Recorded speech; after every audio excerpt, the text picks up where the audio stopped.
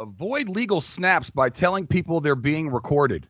Hey, guys, you guys are being recorded. That's the first time I've seen it. It just popped up on my Skype because I started the recording. Oh, yeah, especially because depending on what state you're in, it's illegal. Yeah, that's crazy. I was listening to a radio show, and they were interviewing a kid. I guess he's like 20, 25 years old or whatever, and he's the one that recorded the phone conversation between Antonio Brown and John Gruden, and it got all these hits. I don't know if you remember that, but it got all these hits. And anyways, the dude started freaking out because Antonio Brown told him to put it up, but then it blew up on all these different sites, BuzzFeed, all this stuff. And they were all letting him know, you can't release that recording unless you get consent from John Gruden. Like Antonio Brown can say that's okay, but if you're recording a phone call with John Gruden, he has to give you consent too. So he freaked out. Brown texted Gruden, and then Gruden said, I love it, go ahead. But he was like hella nervous for like a half an hour because he was worried that he was going to get into legal trouble. Yeah, you got to check that stuff, man. All right, you guys ready to rock? Ready. Lorenzo Alexander, Sean O'Connell, and myself, Zachariah. And gentlemen, I don't know about you, but Sunday was a beautiful, beautiful day. I know we had a game Thursday, but right. Sunday at about 9:58 a.m., I felt like a kid on Christmas Day. I was so juiced. And watching all the games, because I was worried I was going to get too excited for it, but watching all the games, I don't think the quality of either the football or the watching experience was really affected at all. I thought it was going to be a bigger deal, but it's affected my baseball watching and my basketball watching more than it affected my football watching on Sunday. Yeah, well, I think a lot of that has to do with the way you traditionally broadcast football games anyway. You don't get like a lot of the fans in the background when you see the game. Only time you really see them is after a touchdown or like a field goal kick is when you really notice, like, wow, there's not a lot of people in the stands. And so it's never really a focal point. But I would say number two, though, I think because you didn't play at that level, I always got to throw shade on it. Because I noticed a lot of mistakes, guys not flowing, some tackling, especially when I went back and rewatched the game, just a lack of communication. I think a lot of that just had to do with obviously being the first game, but not having preseason games to work through some of those mishaps that come up when you have a chance to maybe step it up from practice to preseason. But going from practice straight to the league or to the NFL regular season game, especially for some of the young guys that I saw, and just some of the basic fundamental technique was a little sloppy, but it'll get better. Yeah, I'm probably somewhere in between you two, right? I don't watch with the professional eye like Zoe does, and probably not quite as critical of NFL performances. But I don't know if I was just like full-on kid in a candy store like you were, Zachariah, because the viewing product really was good. And the Monday night product, we should talk about that too, with Kirk Herbstreit and Chris Fowler calling a game, was fantastic. But yeah, look, it was the first game of the season. There's some guys that are newcomers on rosters that did not have a chance to play preseason football. So the adjustment to NFL game speed happened right in front of our eyes. And you could see that affected some of the rookies, some of the rookie offensive linemen. That was a problem for them. I thought the skill guys actually did relatively well, considering the lack of preparation that they had. But it was just like a nice little dose of normalcy, because all you heard about for 6 months, right? COVID and adjusting to COVID and what are the protocols and what are we going through? And I guess we're desensitized to seeing people in masks, so it didn't seem that weird that coaches had masks on and things like that. But at the end of the day, we got football on Saturday, a pretty healthy slate of college football games. On Sunday, you got the full regular season kickoff for the NFL, and then 2 Monday night games. And it just felt like, wow, we're back to a little bit of normalcy, at least on the football front. It was nice. Yeah, I don't understand the whole coaches with the mask things. First of all, they're pulling them off their face constantly to yell at guys. And then the other thing was, I forget who the backup was, but there was a backup for the NFL team, and he was like 5 rows deep into the stands. And I just don't understand. You got all these guys getting tested every day, and they're smacking up against each other on the field. But then the backup QB has to be 5 rows up. I mean, a lot of this stuff, it doesn't really go together. It has to be public perception, right? And so you have leaders that are on the sideline. And then even though I know what my status is, that I want to be a leader in the sense of, hey, I'm going to have a mask on anyway. And I actually know if I'm negative or positive, right? Just to kind of send a message. Because like you said, it doesn't make sense. And I think the 49ers defensive coordinator agrees with you, because every time they went to the sideline, he didn't have no mask on. He was yelling, hooping, hollering, even when he was sitting mean mugging, because Arizona was doing their thing, he still didn't have his mask on. I saw Andy Reid, his mask was fogging up. Like, Andy, just take it off. It just seemed, especially like the glass shield is what really is so funny to me. You see this it just reminds me of like Bubble Boy a little bit. It's a weird look. Andy Reid, welder's mask on. He's looking out for shrapnel, fogging himself up. Looking like a beekeeper. What was the name of that? What was the name of like Viviana Stivo or something? It was the mistress for when Donald Sterling got his team removed or whatever. And she did an interview and she had like this hat with this huge visor that basically covered her head. That's what Andy Reid looked like. But yeah, I mean, other than that, I mean, I think you're right, Zoe. I think the main reason why they're doing it is just so that the perception looks like they're being careful about it. And then I'm sure for the guys that, even though it doesn't make a lot of sense to me to just not have everybody on the sideline, it's probably one part to make it look like they're taking it seriously. And then the other part is probably just better safe than sorry. Like, why not have him socially distancing if he's the backup and he's not playing? Correct. And he's there just in case something happens. And so you never want to put a guy, because I actually had a teammate in Buffalo shoot out a tweet, and he's an old lineman right now that's hurt. And he was upset because he couldn't be on the sideline. He's at practice every day. He's testing. And so he knows where he's at. But because of the protocols with COVID, they don't want, let's say it is an outbreak, they want to minimize it. But he was upset because he couldn't help.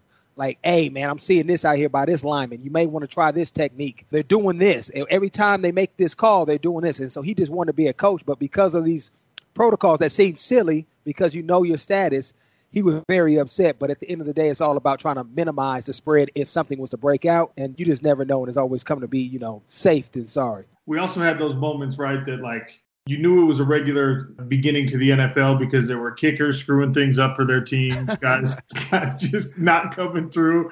Poor Gronkowski, oh my God, what the hell happened to him? And the best part was when they cut to him, because I watched some of the post-game interview, and he was like, yeah, all week, or like for the past couple of weeks, I've been kicking barefoot. So there was a moment after he had missed his third, I think, and this is a guy who, for like 6 of his 7 seasons, hadn't missed more than 3 the entire year. He missed 3 in one game, and they cut to him on the sidelines, and there he is barefoot. Why would he? So maybe you can help me out there. Why would he be practicing all week barefoot if he's going to have to kick in the game with his cleats on? Yeah, I don't know. Kickers, and every kicker I've been around have been, they're a little different and a little odd in that sense as far as their routine. Billy Cundiff, Stephen Hauschka, Graham Gano, they all have their little quirks about what they need to do to feel the ball properly leading up to the game. And so obviously when your shoe is off, you feel the ball on your foot a different way than when your shoe is on, because in the game, the last thing you want is a lineman, which would happen if you was a barefoot kicker, to run up and just mush your foot, just step on it, and now you're done for the game. But it's just probably part of his process that he's always used just to get feel, to see where he's kicking it, to feel it on his actual foot versus a shoe that's kind of minimizing some of that sensory contact. But at the end of the day, when it was on the line for the game, he came through. And let's remember, he is coming off of a hip surgery. And I think people minimize what that's like to recover when you're a kicker. And then also, I hate this. I hate when people say, and the announcer said it, it's a little chipper. It's a chippy. He should make this. You get out there and kick a 25-yard field goal with the game. Call it a chippy. Come on, now. Let's be real. Oh, man. That's actually an interesting perspective because, like, the fans, right, we always get this, like, kickers are weirdos. And, they're not 100% like everyone else on that roster. But a performance like that, be honest with us, though. Game is tight.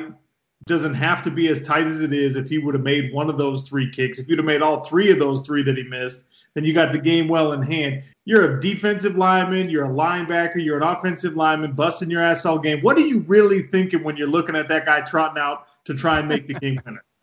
It all depends on who the kicker is. And because of his history and how he handles himself, and I think a lot of this has come with maturity in myself as well, because it's probably a handful of plays where I didn't do my job as well, but because I wasn't the center focus of that play, somebody might have covered me up, it came out okay.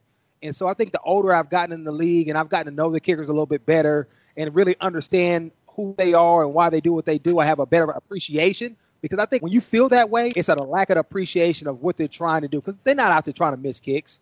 And like I said, I can't go out there and kick a 15-yarder, let alone a 30-yarder. And so, he's a teammate. And so I know what his intentions is. I know how hard he's worked all week. And he's trying to make this kick just like I'm trying to get to the quarterback in a sack. But because he is out there on the island, things are just highlighted. So in that moment, I really love what Will Compton did. Went over there, gave him a hug before it. You saw a former teammate, Malcolm Butler, went over there before the kick. Hey, man, you got this. It's all about confidence and being a great teammate. And so that's how I would have handled it, having confidence, knowing of his history, who he is, and him learning from those other 3 missed kicks that he had prior to the game. Yeah, well, I'll tell you what, if it was up to Mike Vrabel, they would have ended that thing with a touchdown. He was praying, and they almost got it on 3rd down. But, yeah, they ended up kicking it and winning, so it's all good. But, OC, back to what you were saying about the broadcast booth last night, because Monday Night Football was not only trying them out doing NFL for the first time, because Fowler and Herbstreit usually do college, so they were doing the NFL football for the first time. And then they also debuted a new crew for the second game because, last year it was Tessitore and Booger McFarland. They have a new crew now, too. So what did you make of both broadcasts? Well, I love Louis Riddick. I think that's a long overdue for him to get a prominent spot on game analysis. Levy, I think, talks a little too much for a play-by-play guy, but you're really splitting hairs. It's a guy who's worked very hard. I think he maybe over-prepares a little bit, so he wants to show off how much he knows and how ready he is to do those games. Maybe that'll calm down a little bit as he does a few more games. So that crew, I think, had the unenviable task of following up the finest broadcast pairing in football right now. And I know we don't think of it that way because these are college football guys, but Chris Fowler and Kirk Herbstreit have been doing it for a long time. They've been doing it on really the biggest stage in college football. They're the A crew. They're the most watched game in college football every single week. Plus Herbstreit does everything else on game day and whatnot. It's really incredible the level of talent that both of those guys have in their respective professions. Better than Michaels and Collinsworth? I mean, I don't love Collinsworth. Michaels is the best. I don't love Collinsworth, but that might just be a taste thing.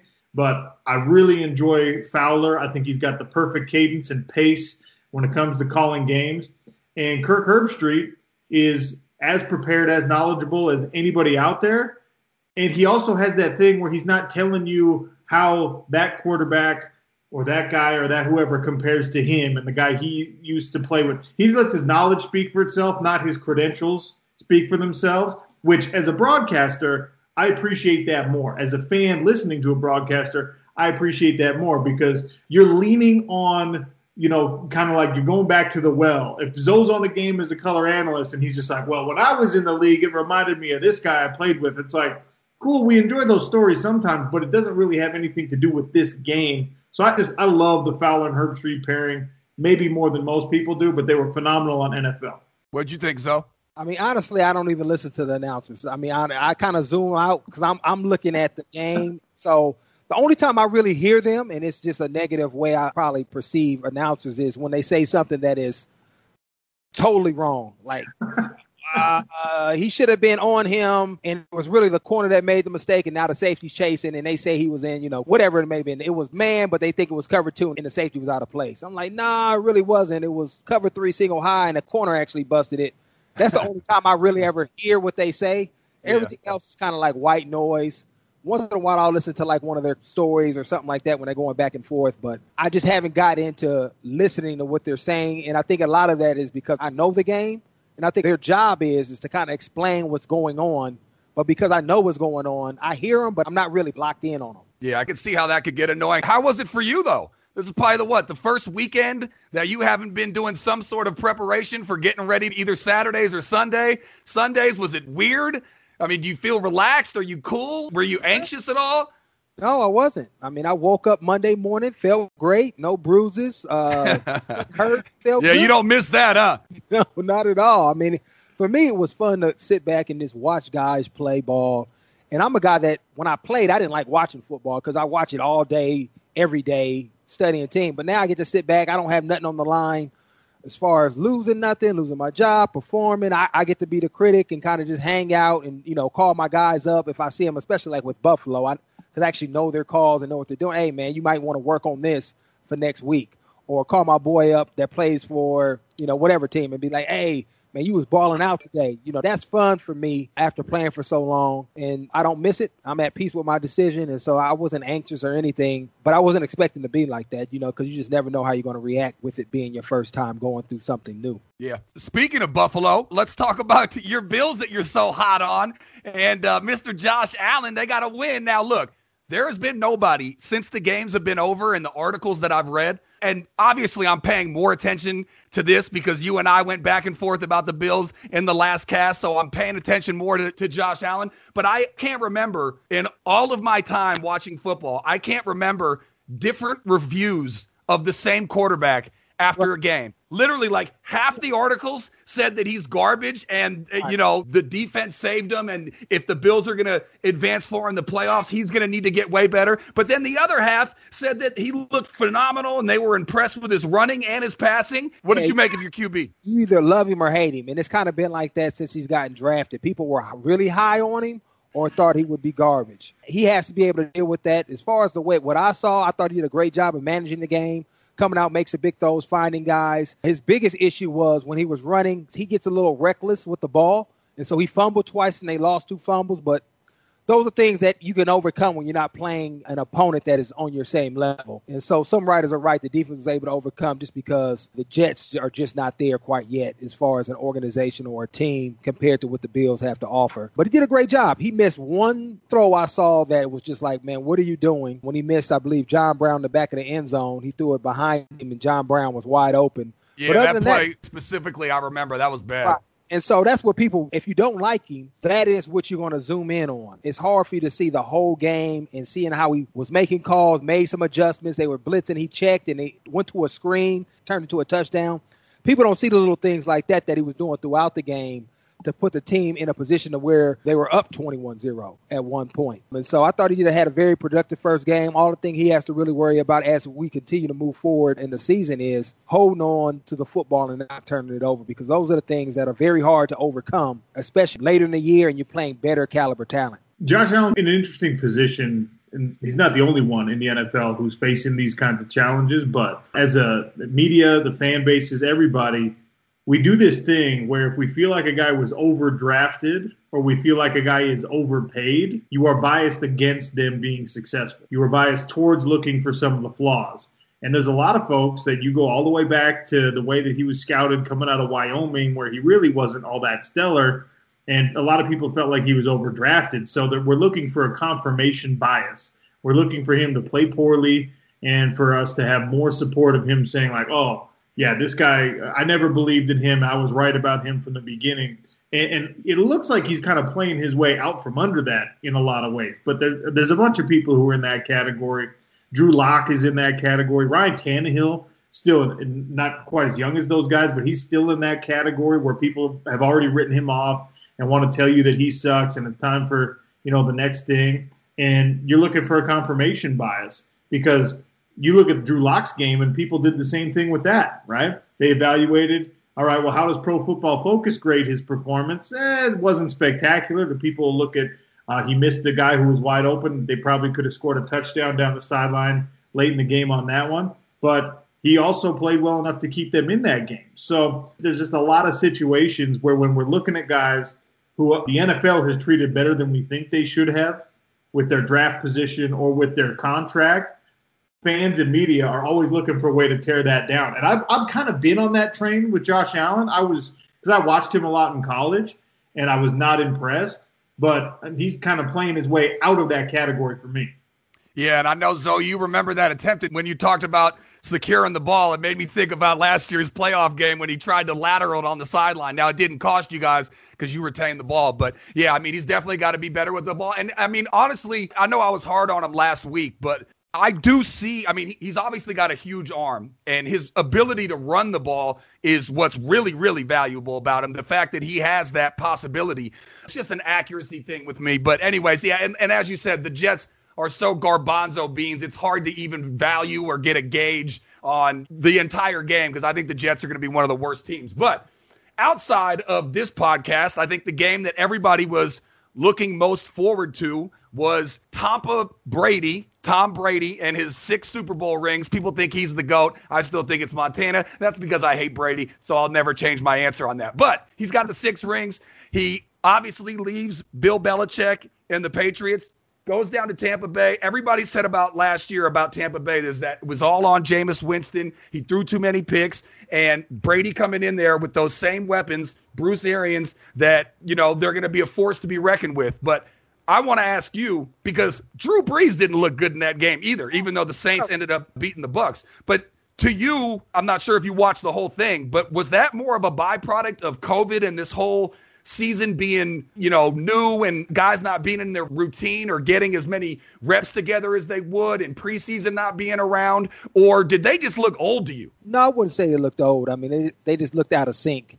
And I think it is a little bit of byproduct of learning a new offense for Tom, being in a new system, obviously being with a new coach and new teammates. There's a lot of communication that goes on. And so, obviously I played against Tom, and I'm not a fan from the perspective of him beat me all the time. I'm a fan of who he is as a quarterback and what he brings. And so I'm not going to be quick to write him off because I've seen him look like a human from time to time. And then the next 15, 16 weeks, he looks back like, where did this dude come from, looking like an alien? And so for me, I think the key more so than anything what Tom did was their run game.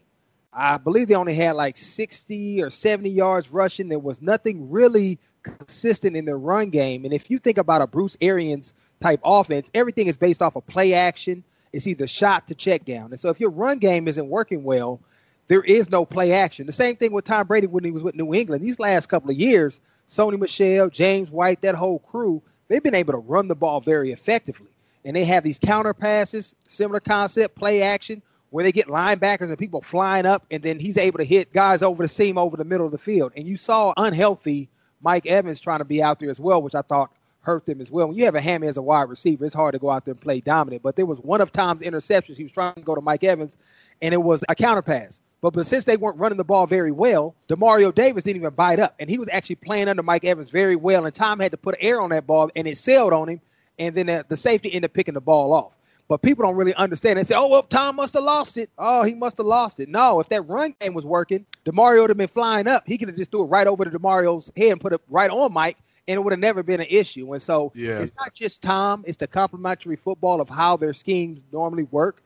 And so you have to give that time to develop. It was week 1, first week, and let's see how it pans out over the next couple of weeks. But what they don't want to do, because they're in the same division as the Saints, that they don't want to fall too far behind. And so this, they have to get it together pretty quickly, and knowing who Tom and BA are as people and as competitors, they'll get it right by this next week. I think we have metaphors for this. We have comparables in other sports, and there's not always a lot of crossover between what you see in football, especially professional football, and what you're getting in baseball or the NBA or whatever else. But like this, it feels like there's a natural level of growing pains when you try and assemble one of these super teams, right? When you get a bunch of talent that hasn't played together before, or even talent that has played together, as he and Gronk have, but they haven't been coached by the same people that they're under now. That communication thing, that chemistry thing ends up being important, and it takes a little while for people to really hit their stride. A football team is the sum of its parts, right? It's greater than the sum of its parts. You can't just find, okay, I'm going to get the best at every position,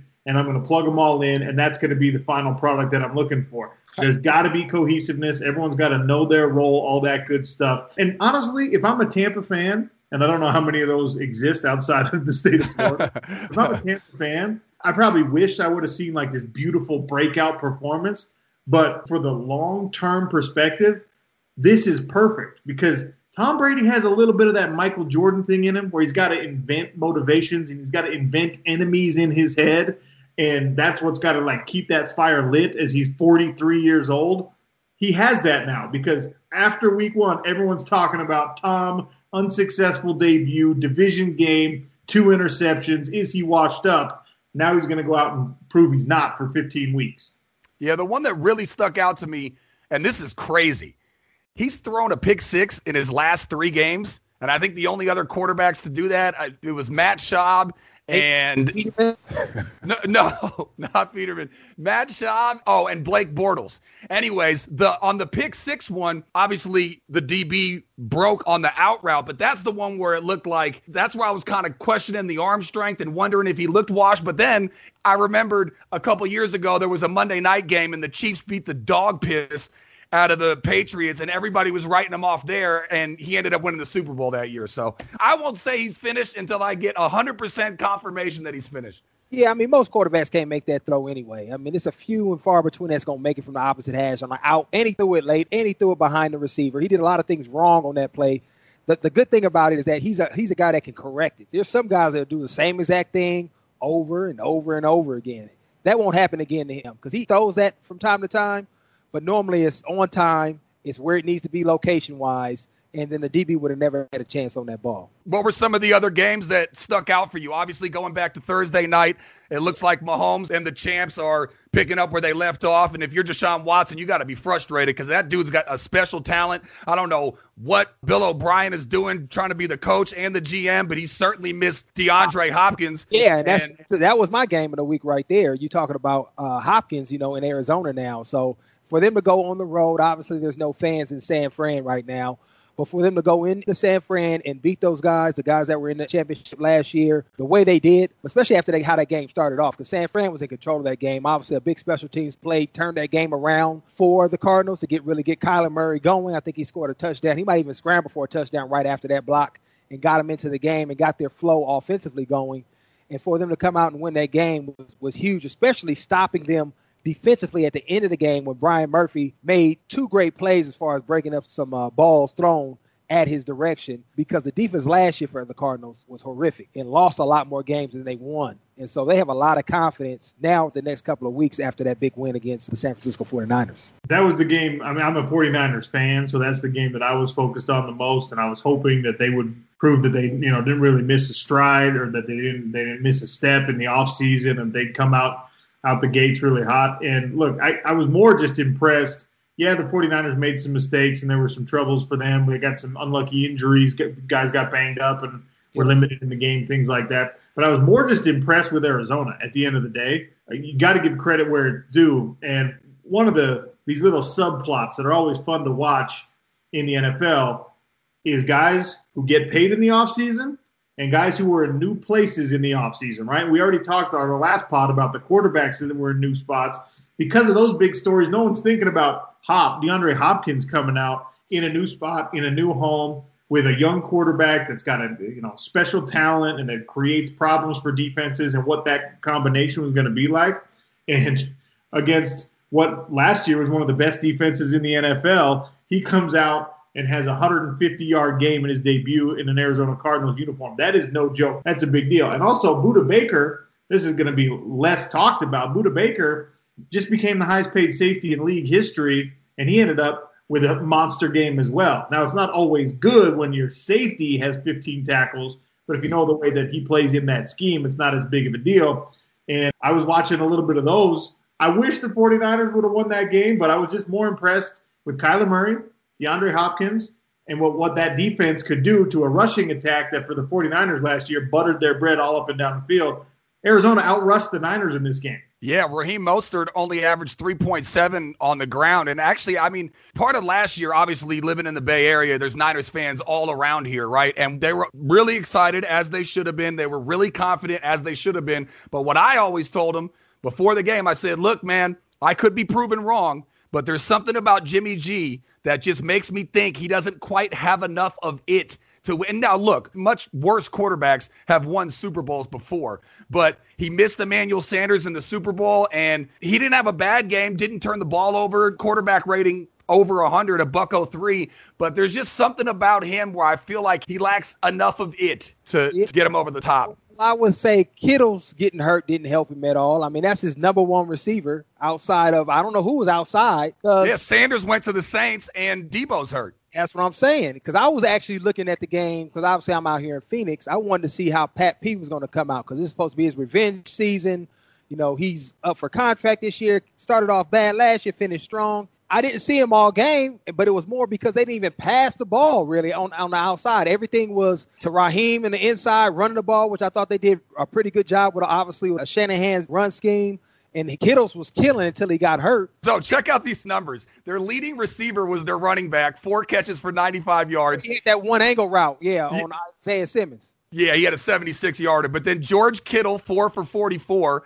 Kyle Juszczyk, 1 for 41. Kendrick Bourne, 2 for 34. Jerick McKinnon, another back, 3 for 20. Jordan Reed, 2 for 12. Trent Taylor, 2 for 12. Tevin Coleman, 1 for 6. And then Pettis got a look, but not a catch. I mean, who the hell even knows half of those guys? They didn't address losing Emmanuel Sanders.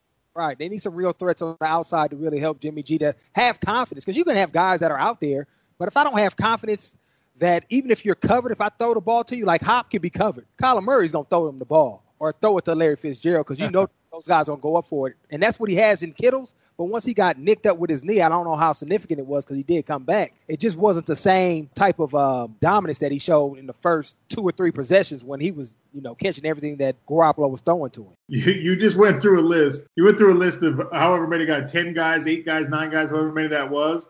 And aside from George Kittle, none of those guys are receiving threats. Like, not even the rookie Ayuk was healthy and able to go. Like, it was – and look, I'm with you. I have questions about whether or not Jimmy Garoppolo is going to be the guy to put a team over the hump. But that is not the game that you judge that based on because of what he had available to him. Now, look, if he's prime Tom Brady, he finds ways around that. We saw Tom Brady do more with less for a good chunk of his career. But we know Jimmy Garoppolo is not Tom Brady. So, like, where does he fit in the spectrum of great quarterbacks? This is not the game to judge that based on. No, and I agree. And Debo was a big guy for him last year, and he was out too. But I just wonder, look, I think Shanahan probably knows he's so good with the run game that Zoe was alluding to, that maybe he doesn't need all these flashy wide receivers on the outside because he'll carve you up. But yeah, Kittle going out was a huge blow. Also, I don't know how big that injury is. And then I'm sure it'll look a lot better once Debo gets back. Plus, it wasn't like the Niners got blown out. This was a 1-score game. Yeah, and you forget about the block punt that the Niners gave up. If they don't give that up, I don't know. I think the Niners may win that game. I mean, that was a huge shift. Yeah. I mean, I think up 10-0, punting the ball. Defense was playing solid at that time. Arizona hadn't gotten to a rhythm. And then they get this block punt and this insurgent of energy, and they go down and score within 3 or 4 plays, and that whole momentum just shifted and changed in Arizona's favor. All right. Before we move on from this Niners-Cardinals game, I got to ask, though, you've seen the viral video, Trent Williams in his 49ers debut. Yes, killing my man Hicks, man. Woo! Killing my man Hicks. I just would have loved, I get why they're not throwing it, but he's defenseless. We talk about all this safety.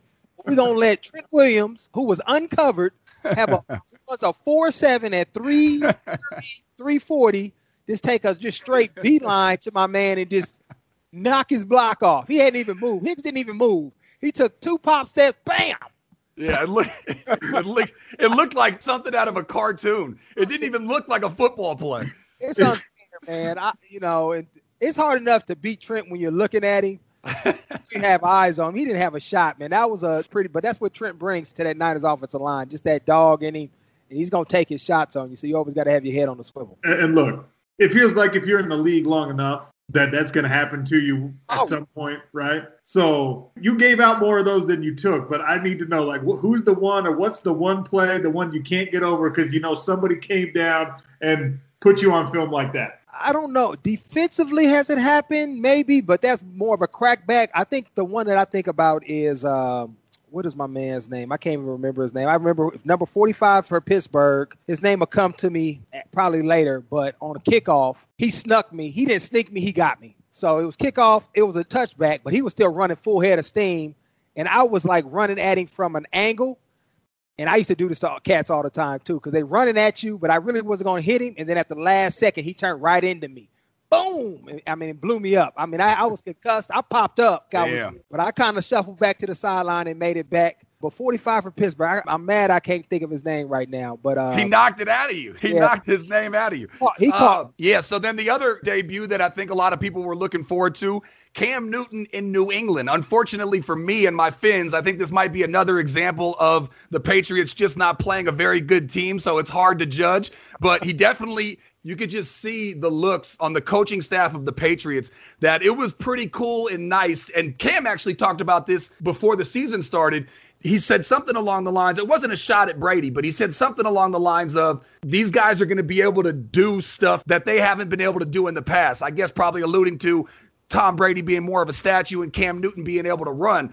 But the coaching staff just looked excited like they had a new toy. And again, the Dolphins stink, and it wasn't a total blowout, but I think all in all, the Patriots and their fan base will take it 1-0 with Cam as the QB. Yeah, and I didn't get a chance to watch this game yet. I got to rewatch it back just to see how it actually looked. But Cam running 14 times is not sustainable because he has to run 14 times, right? He has an injury history, and I like Cam. I mean, I think he's a dynamic player, but as a quarterback, even though he's a big body and he can bully a lot of guys, he can't be your number one threat running the ball like that for the entire season. So, yeah, you can beat Miami doing that. But what happens when you get into a game and you may be down 10 points and you can't control it?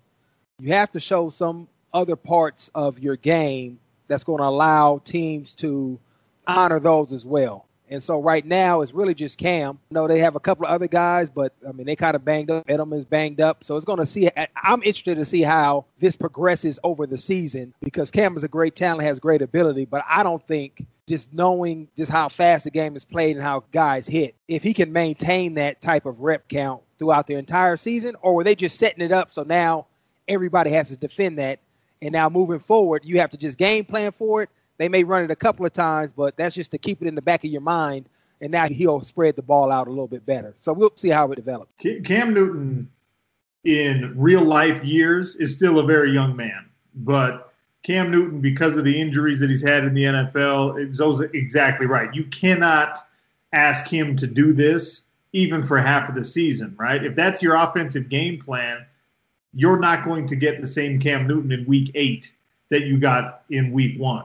And that's no knock on him. That's just the wear and tear that happens.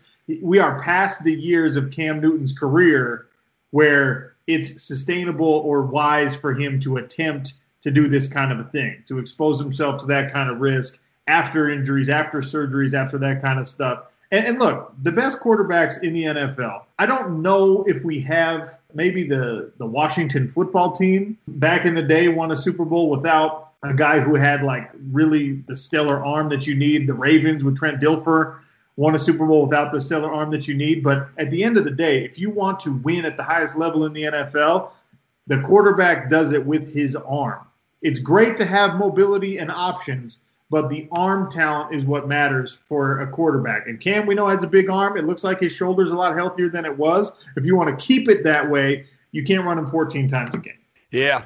Well, another guy not making his debut, he's only played for one team, but coming off of a horrific elbow injury, and for a quarterback, I'm guessing that's not very good. But Ben Roethlisberger, they go to New York. Now, New York needs a lot of work, so this could be yet another example of how good was the opponent. But I think it took him a little bit to realize that, oh, I'm back to playing professional live speed football again. But I think there was one particular time where he took a hit, and it was kind of like what he needed to get back to being the regular Ben. But what did you make of Roethlisberger in his coming back from injury? Yeah, I mean, I think he got to where he wanted to by the end of the game. But like you said, he came out slow. I mean, a couple of times you see him getting up gingerly because he hasn't played football in a minute. It's been a while. You know, you think about just your regular offseason plus all those games that he missed last year, and being an older guy, that has to have shocked his body in some sense as far as what he's feeling like today. But even that initial hits, you could just see, because he's used to taking hits, shrugging guys off, and throwing it. And it just seemed like he was absorbing them differently than what I've seen in the past. And obviously a lot of that has to do with age, but also just not being out there and having that muscle memory that he's accustomed to having as far as being able to get guys off his body and still throwing the ball down the field. But I think he found his rhythm as the game went on. And so I'm looking forward to seeing him develop as well. But, you know, he has guys around him that he can get the ball to that's going to help him out. Question for both of you, actually. Real quick, if you're not going to weigh in on the Steelers, I just wanted to say, if Juju Smith was the happiest person on the field last night, then Mike Tomlin was probably number 2, because don't forget, this team went 8-8 last year with a guy named Duck at quarterback. And so they're probably like, if they have Big Ben instead of that, and he can increase the quarterback play at all, they'll probably go 11-5. Anyways, go ahead, OC. No, that is a young, re-energized roster. And Ben actually said that post-game. He said, the only reason I came back was to play with these guys. So, I mean, he's in that point in his career. He's got all the money he'll ever need for multiple generations of his family. Two Super Bowls. He doesn't have anything left to prove, really, being a guy who's already won it. And so he's in that position where he gets to sit back in an offseason and look and see, what's this team going to be next year? Is this a team I want to be part of? And he saw what Pittsburgh did in their last couple of drafts and what they did in the offseason. He said, yes, this is absolutely a team that I want to come back and play with. I think that's one of the reasons why he's re-energized, because he gets to be kind of the old, crusty guy on a team full of a bunch of dudes who can fly around successfully. And, I mean, so obviously none of us have ever been in that kind of role, but that's got to be fun when you're a guy who's a little bit more advanced in his career, to see quality young teammates come in and know that you can benefit from their skills.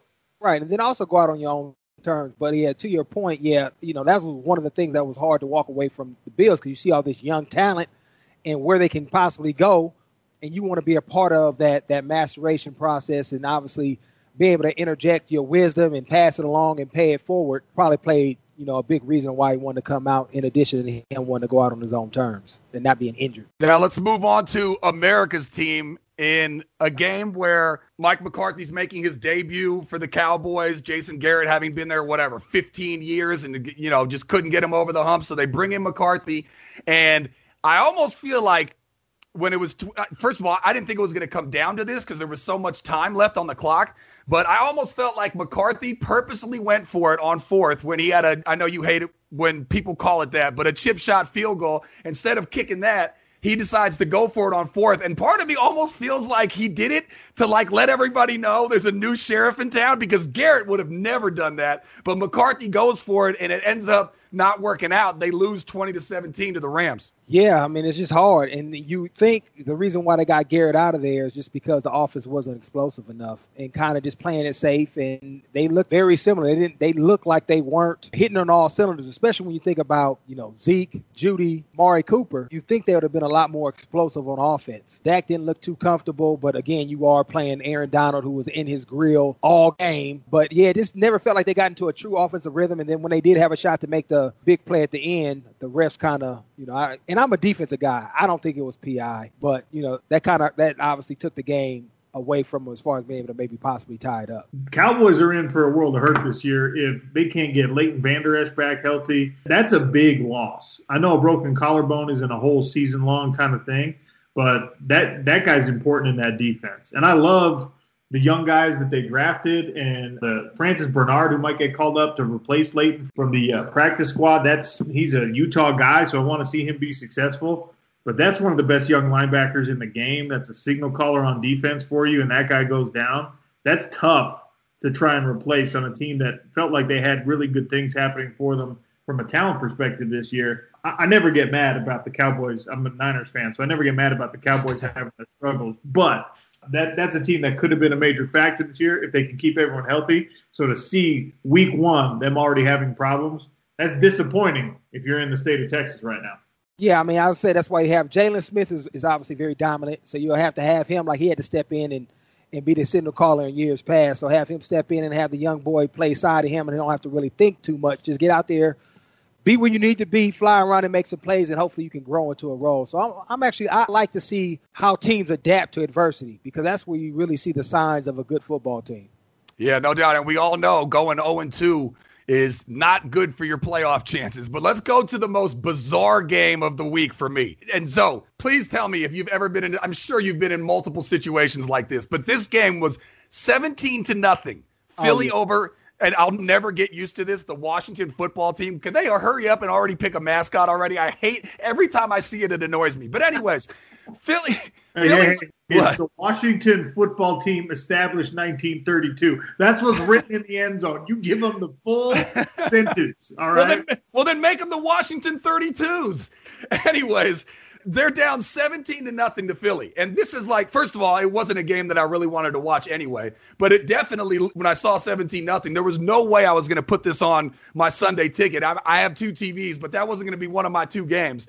And then the next thing I know, I swear I wasn't getting updates on it in the Red Zone channel, nothing. But I just look up and Washington scored 27 straight. And that's got to be a bad loss for Philly, because I don't think Washington's going to have many wins on the season. But, I mean, correct me if I'm wrong. It was a bad loss for Philly. I mean, if you go back and watch the game, which you probably won't because just how sloppy it was, Washington couldn't get anything going. Offensively, Haskins was inaccurate. They might have been 1 for like 7 or 8, on third downs. It was just helter-skelter, and Philly was taking advantage of it 17-0. Luckily, you can still win a game if your defense is able to create some turnovers. And they was able to get Winston throw 2 picks, 1 fumble, and they put him in a very advantageous field position, and Washington was able to create some yardage, but they had short fields. But it wasn't a game where you say, ooh, Washington just got it together. They were just really good.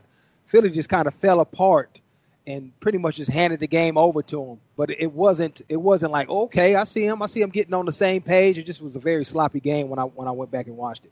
Washington is not the kind of team that's so firmly established that they're going to be completely unaltered when their head coach, suddenly is off the sideline with a little health issue, getting an IV or whatever. Ron Rivera, we haven't talked about this enough. Ron Rivera, since taking over the position in Washington, has had to deal with more bullshit than NFL head coach in so long, right? You got, right after he gets that job, you've got sponsors demanding that the name be changed, so you're stripping down the brand that you attach yourself to. You've got the reports of sexual misconduct all through the entire organization, stuff that you yourself were never a part of, and most of the players on your team obviously were completely separate from. And you have to answer for that when you talk to the media. Ron Rivera trying to put, oh, by the way, COVID's going on. You got to make sure that you're developing guys. You got to make sure that you're fielding the right kind of a team. You got a young quarterback who now doesn't have the same preparation and reps with his teammates. You got to do all of this while you're in your first year establishing a culture with no chance to start fresh. And even in week 1, physically your body's so worn down or whatever the case is, that you got to get an IV. It is a disastrous start for Ron Rivera. I'm glad they got the win just for his sake. That's what made it, I think, special, right? Because of all the adversity. That's what made it even bigger than what it actually, I think, was when you actually watched the game back, because of all the adversity. And having been a part of that organization at one point in time, dealing with adversity, different issues, but just having stuff that didn't have to do with football that you had to overcome, we never were able to do that. So hopefully the culture and the things that he's starting to develop from an organizational standpoint will allow them to be able to rise above all the other stuff and allow them to win games when they're in that place. And I think also another thing that helped them was there was no crowd there, because if the crowd was, because they were at home in the first quarter and a half, I guarantee you, just knowing the organization and the fans with everything else around the organization right now, they would have been getting booed. And that would have played a big time on their psyche as far as if they were going to be able to overcome that. And so in this case, not having fans there, I think really helped them, and they were able to come together and really take advantage of some of the things that Philly did to them as far as giving them some interceptions and some turnovers. Well, that leads me to the next thing. You just did a perfect segue for me, saying booed, because I do want to talk about this. We talked a lot about the on-the-field stuff, but what did you make? First of all, I think it got off to obviously a horrific start on Thursday when the fans in Missouri, which I can't believe they weren't in a better mood after getting their Super Bowl banner, but the booing. And you could hear it palpably. Now, they did something to turn it off because it went away after a while, but the fans didn't stop booing.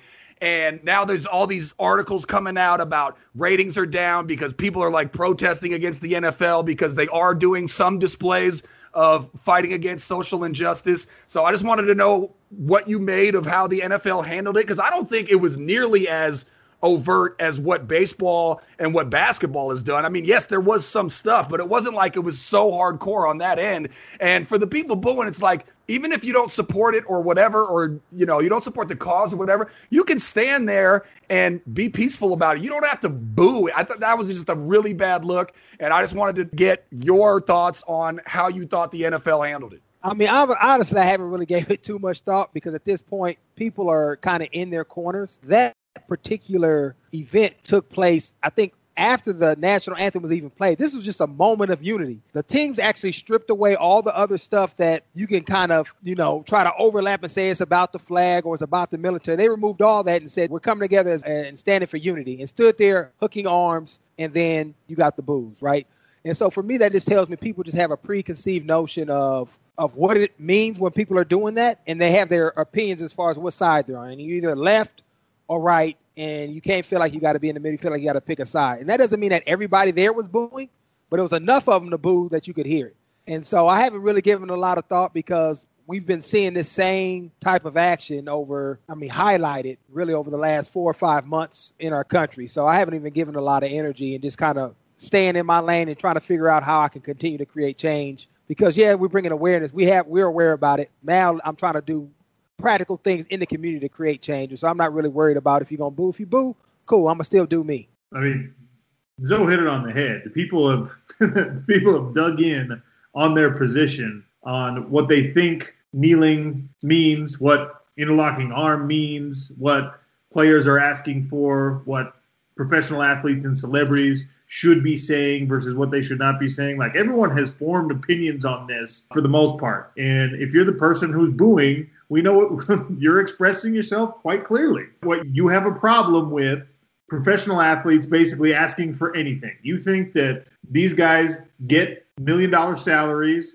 they get treated well, they get hero worship and all that stuff, and that's all a person needs. And if you are completely ignorant to the idea that people want to use their platform to try and support social justice reform and want to protest police brutality, and you think that's an inappropriate place, no one's going to change your mind now. We've been having this conversation for 5 years. Yeah. I was at one of my best friends in the whole world. I was at their house, right? Kids are all playing, all together, having fun. I was like, hey, let's turn on the Sunday night game. He's like, I'm not watching the NFL this year. I said, why are you not watching the NFL this year? These flag protests and blah, blah, blah. I'm just like, look, this is an intelligent individual. This is the kind of guy who'd give you the shirt off his back. Nice person, wonderful person.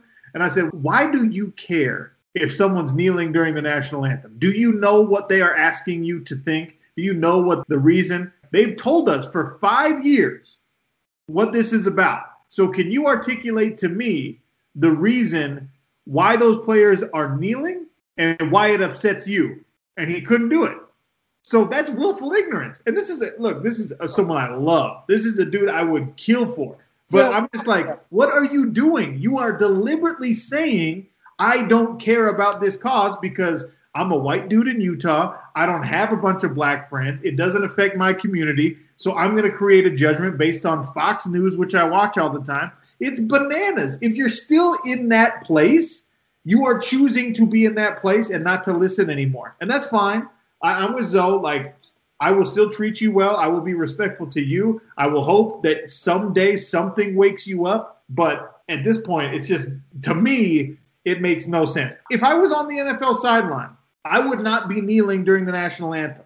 And there's a lot of guys of every color who do not kneel during the national anthem. Derrick Henry last night was standing with his hand over his heart, and he's the kind of guy, he wears Black Power T-shirts walking into the stadium, but he was standing and saluting the flag. So are we okay with him, or are you mad at him still because he wore the T-shirt? If it's me on one of those teams, I'm listening to the conversations. I'm telling my teammates, look, man, the national anthem has meant this to me for my whole life. I'm going to stand with my hand over my heart. I'm going to sing, but it doesn't mean that I support police killing you, or it doesn't mean that I hope that you have to get harassed. And I hope that those conversations are happening, and it feels like in the NFL and the NBA and places like that, they are.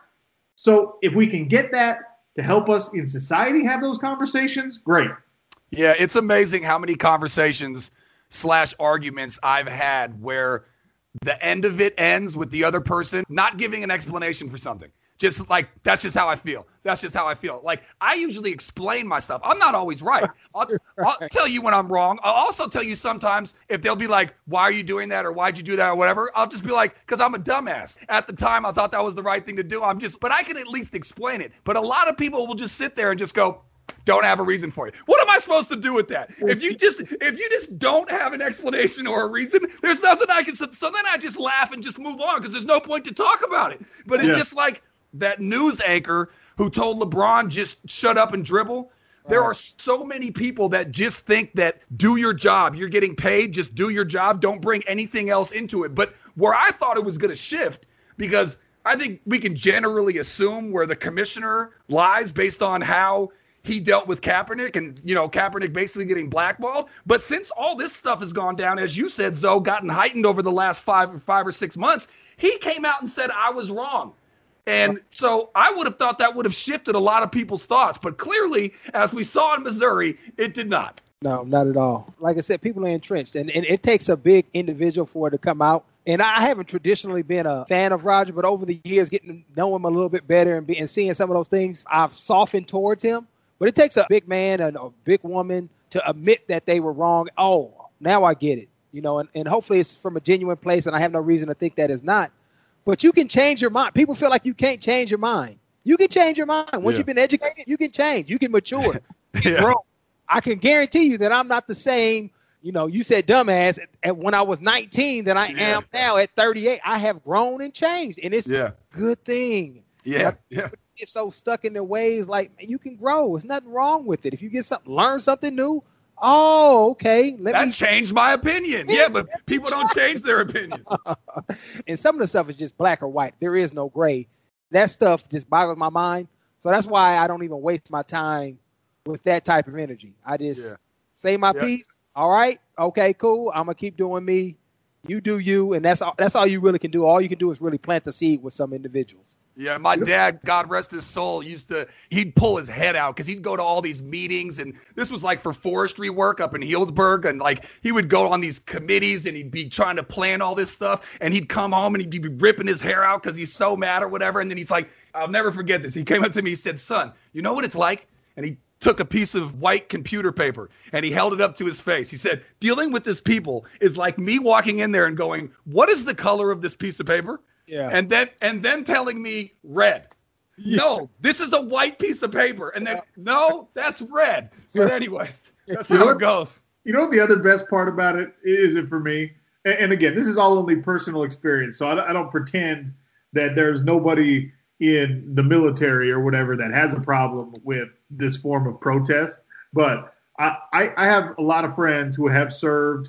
I've trained with a lot of guys who are like SEALs, Army Rangers, like really high level, like the kind of dudes that you look at and say, that's an American military hero. I only know one of them that has a problem with people kneeling during the anthem. So like the people who get mad about this, about the disrespect of the flag and like, how dare you? Like very few of them that I know or that I have had conversations with are people who have actually taken up arms and gone overseas and served to protect the freedoms, right? It's all a bunch of like truckers and mailmen. Yeah. And like the people not in the military are more offended by it than the people that actually serve. There's like, how dare you disrespect our troops? And like the troops, at least troops like, it's all good. The troops that I know are just like, I mean, maybe it's kind of annoying, but at the end of the day, I've had bullets flying over my head. So this is not something that really gets me too worked up. Right. It's wild, man. And we're still having this conversation for 4.5 years. If there's anything that's going to change your mind, it should have done so over the last 4.5 years. If it hasn't by now, that's okay. Let's shake hands. Let's be friends. And let's just agree to disagree. Yeah. Well, let's end on a light note. And this can't get any lighter than this. By the way, is it Danuel House? I know it's not, but I think Daniel House spells his name Danuel. I keep thinking it's a misprint. It's not. Okay. That's a weird way to say Daniel. It's like Dwayne Wade's name. It's like it's spelled really funky.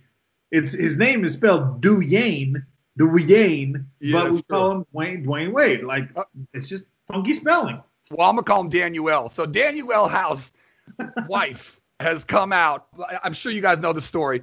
He plays for the Rockets. He was actually a pretty big piece for the Rockets. I don't think it had any. I think the Lakers still would have taken care of business.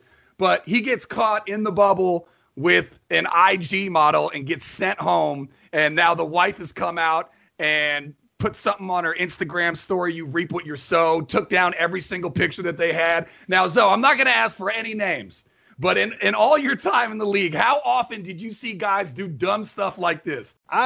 Well, I mean, it's all dumb, right? If you're cheating on your wife, it's dumb. I've seen guys do that, though. You out at the club or whatnot, especially when I was younger and I used to kind of hang with those crowds. They have different chicks on their arms and stuff like that. Never on the road, really, though. Maybe once. But he just snuck out when we were in New York to go do his thing, and we actually had a game the next day. He got caught and couldn't play the next day, but that's neither here nor there. It happens. But I would say that is the minority of group, because most guys are single, and the guys that are married for the most part, outside of, maybe a couple of guys, are faithful dudes. Their wife is most likely even with them, especially if you have a younger couple. We used to always go out together as a group. Well, I mean, for me, look, cheating on your wife, very, very stupid. But stupider than that is when I used to hoop, guys would break curfew or whatever and do dumb stuff. And it's always just like, it's never worth it. Like, he could have done that cheating after the season was over and he got back home and, maybe he still gets caught, but maybe it's not like all over the internet and embarrassing your wife. But I was just thinking, what a plane ride home that must have been. They tell you in Florida, kick rocks. And now you got to go back to your wife who just found out publicly that you were cheating. I mean, just dumb stuff like that. I mean, I know guys do it, but for me, my question is always, why did it have to be right there? He didn't have to see that girl right then. He could have seen her at any other time. So it's like when guys break curfew, it's like, you want to go to the club? We can go to the club tomorrow. We just can't go tonight. Like, just don't break the rules. And it's these young cats, man, 27, Yeah. They ain't telling on themselves, man. It ain't like what it used to be. Do things in the secret and, you have to work to catch me. Before I got married, you have to work. Yeah. Now these people, they post it. Hey, let's post us together or whatever. Let's do something. Just come into the bubble. Like, no telling on themselves. Yeah. Like, there's got to be a Venn diagram, right, of how there was this time where access to a random model in Florida or whatever was probably relatively difficult, even if you were an NBA player. And then because of social media and whatnot, that got a lot easier. All people got to do now is Tinder or slide into the DMs or whatever else. Like, all of this is more accessible to prominent people, whether they be men or women, athletes or celebrities or whatever. It's all more accessible than it ever was. But there's a double-edged sword kind of element here where it's so accessible, but because of that same stuff that it's on your handheld device that you can just call up whoever, you can't keep secrets anymore. So if you're doing this and you sit down for 5 minutes and you think about it, there's no way in hell you can keep this secret. It's just not possible anymore. Yeah, the same technology that makes it easier to cheat makes it easier to get caught cheating. Because, exactly. Nowadays, I've seen guys get caught up because everything has a stamp on it, right? Everything's got a code. Plus, now people are screenshotting stuff. So even if you erase it, it's too late. But guys getting messed up for liking photos of another girl because the girl can see that you like the photo or just whatever. Yeah, guys getting caught up with their phones. But yeah, I mean, you have to factor that in. It might be easier for me to cheat, but it's also easier for me to get caught cheating. It's like those experiments. You ever seen those psychological experiments where they put kids in a room with a cookie jar and they're just like, hey, don't have a cookie. And they just wait. Yeah. They watch on camera and they see how leave the room. Yeah. Like Daniel House, he's the dude that as soon as the soon as they close the door, he's Cookie Monster, right? That's where he's at. There's a whole spectrum, and he's the dude that breaks the cookie jar open immediately. And that's, you reap what you sow. It's tough. I do not envy these young people who have all that kind of temptation in their careers and whatnot. Not cool to be doing it. Not cool to be stepping out. But, man, to be a fly on the wall when he had that conversation back at home, that's the reality. Why you be smart like me and you wait till you're 36 to settle down, because I wasn't able to do that. I would have been the same kid in the cookie jar, taking it right as they shut the door. That's why you wait to get married. You know what I'm saying? Anyways, gentlemen, for Lorenzo Alexander and Sean O'Connell, I am Zachariah. This has been 2ZsAndOC. Until next week, gentlemen, holla. All right. All right, fellas. Good shit.